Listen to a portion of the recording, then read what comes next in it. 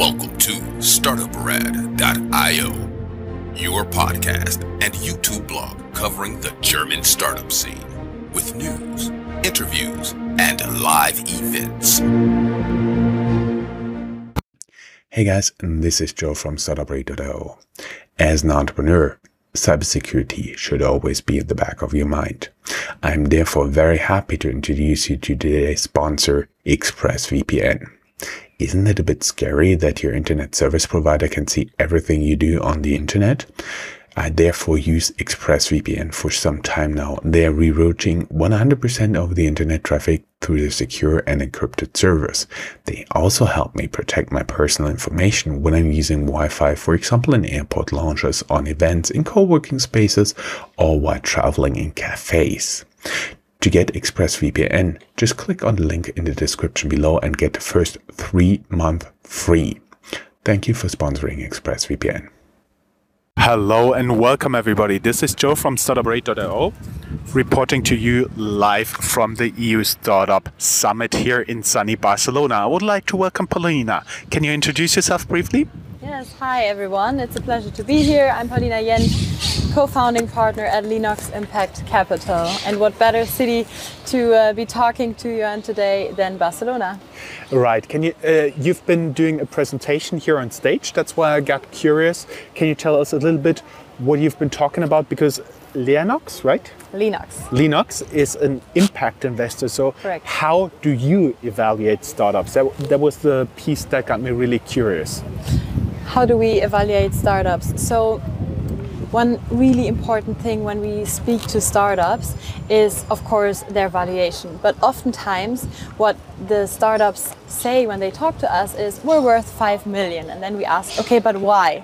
And then they say, well, we don't want to give up more than a certain percentage, let's say 5%. We say like, okay, but what's your value? What are your value drivers? What's your value? And they say 5 million. And this keeps on repeating. And my talk today at the EU Startup Summit was to explain how a founder should use fundraising as storytelling and how the numbers that you have, the financial model that you're sending out, it needs to reflect that storytelling.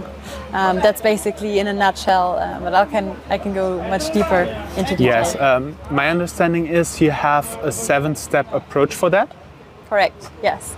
So my 7-step approach basically asks the founders to start with drafting their financial model. So this doesn't have to be anything fancy or chic, but it can just be the revenue streams and the cost structure so that the founders actually have an overview of what's going on in their business.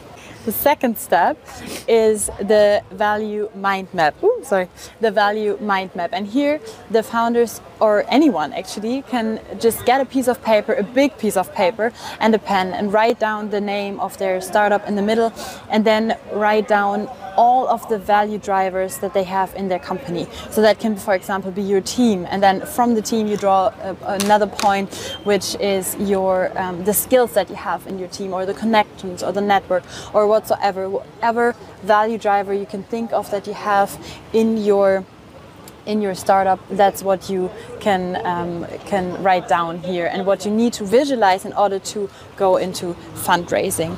And then once you've done this, it's a little bit of an ego boost, but that's what you need when you're starting fundraising. And then afterwards you need to write down so that's the third step is the future milestones. And here I would like everyone to write down the 1 year, 3 year and 5 year future milestones.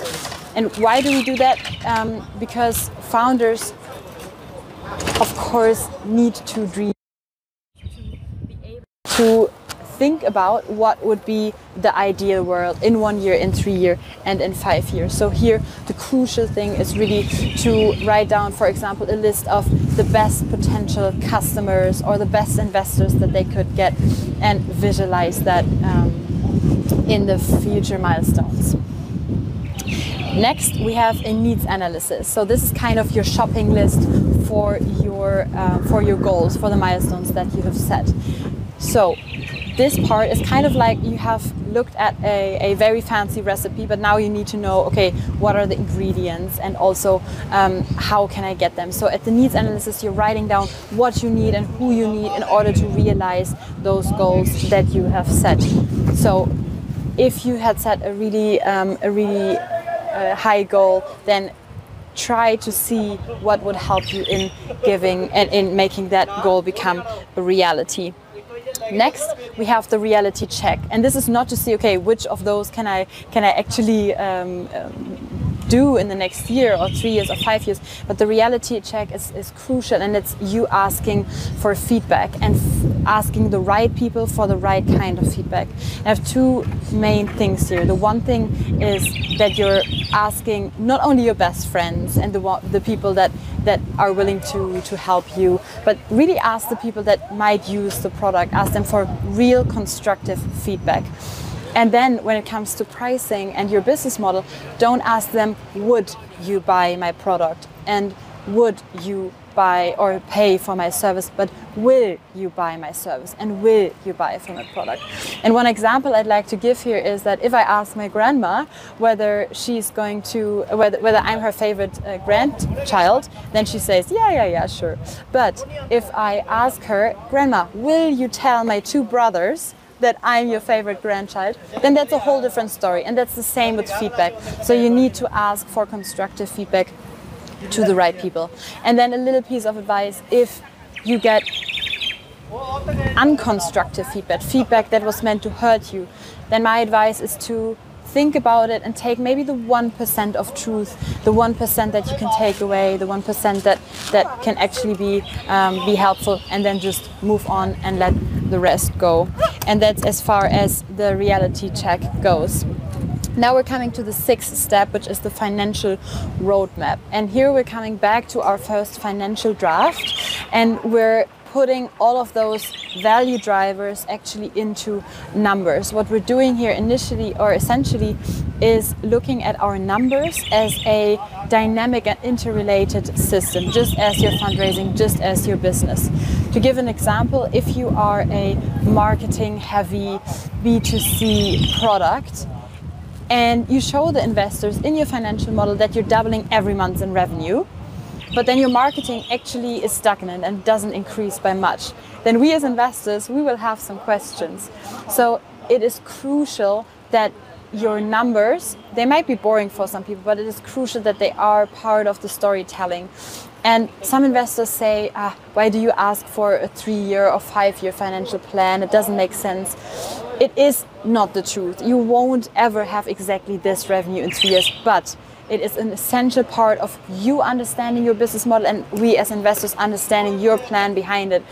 Through your numbers, we can check what are your goals, how high are you aiming. So going back to the future milestones, what's your plan? So we can ask, how do you want to realize doubling in revenue every month? And then you can go back to your needs analysis and show how you want to do that, with who and what. And that brings us to the last part, which is the key value drivers, because here you go back to the start, to your value mind map, and you see which of those value drivers directly leads into one of the future milestones, and which of those future milestones is actually achievable through the needs analysis, and which of those needs that you can achieve and you know how to achieve them, which of those actually is going to turn the needle into the right direction in your financial model, which of those has margins that will make your business model sustainable also from a financial point of view. So when you have done all of this, you have narrowed down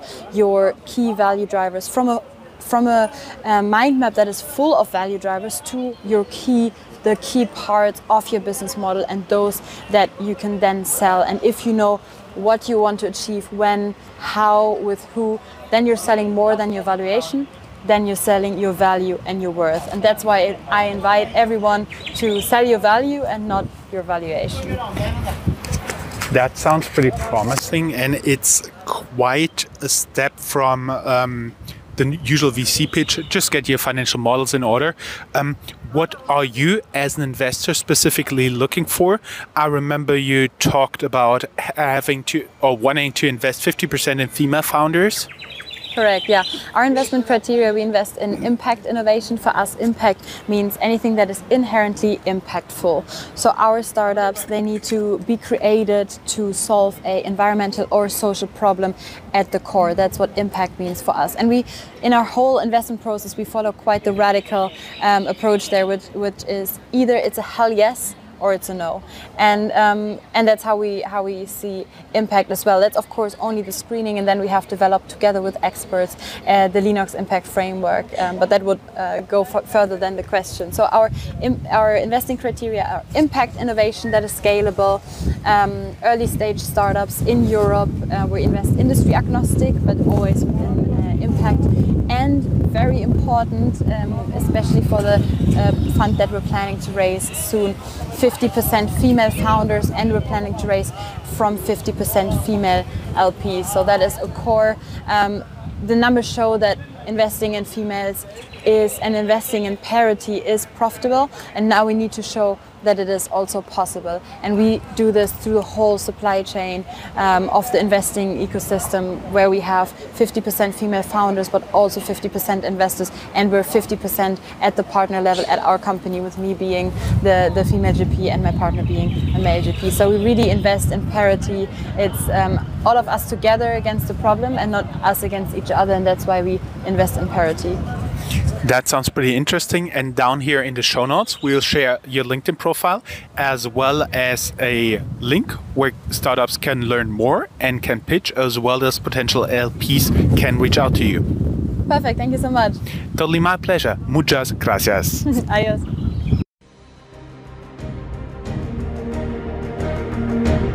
That's all, folks. Find more news, streams, events, and interviews at www.startuprad.io. Remember, sharing is caring.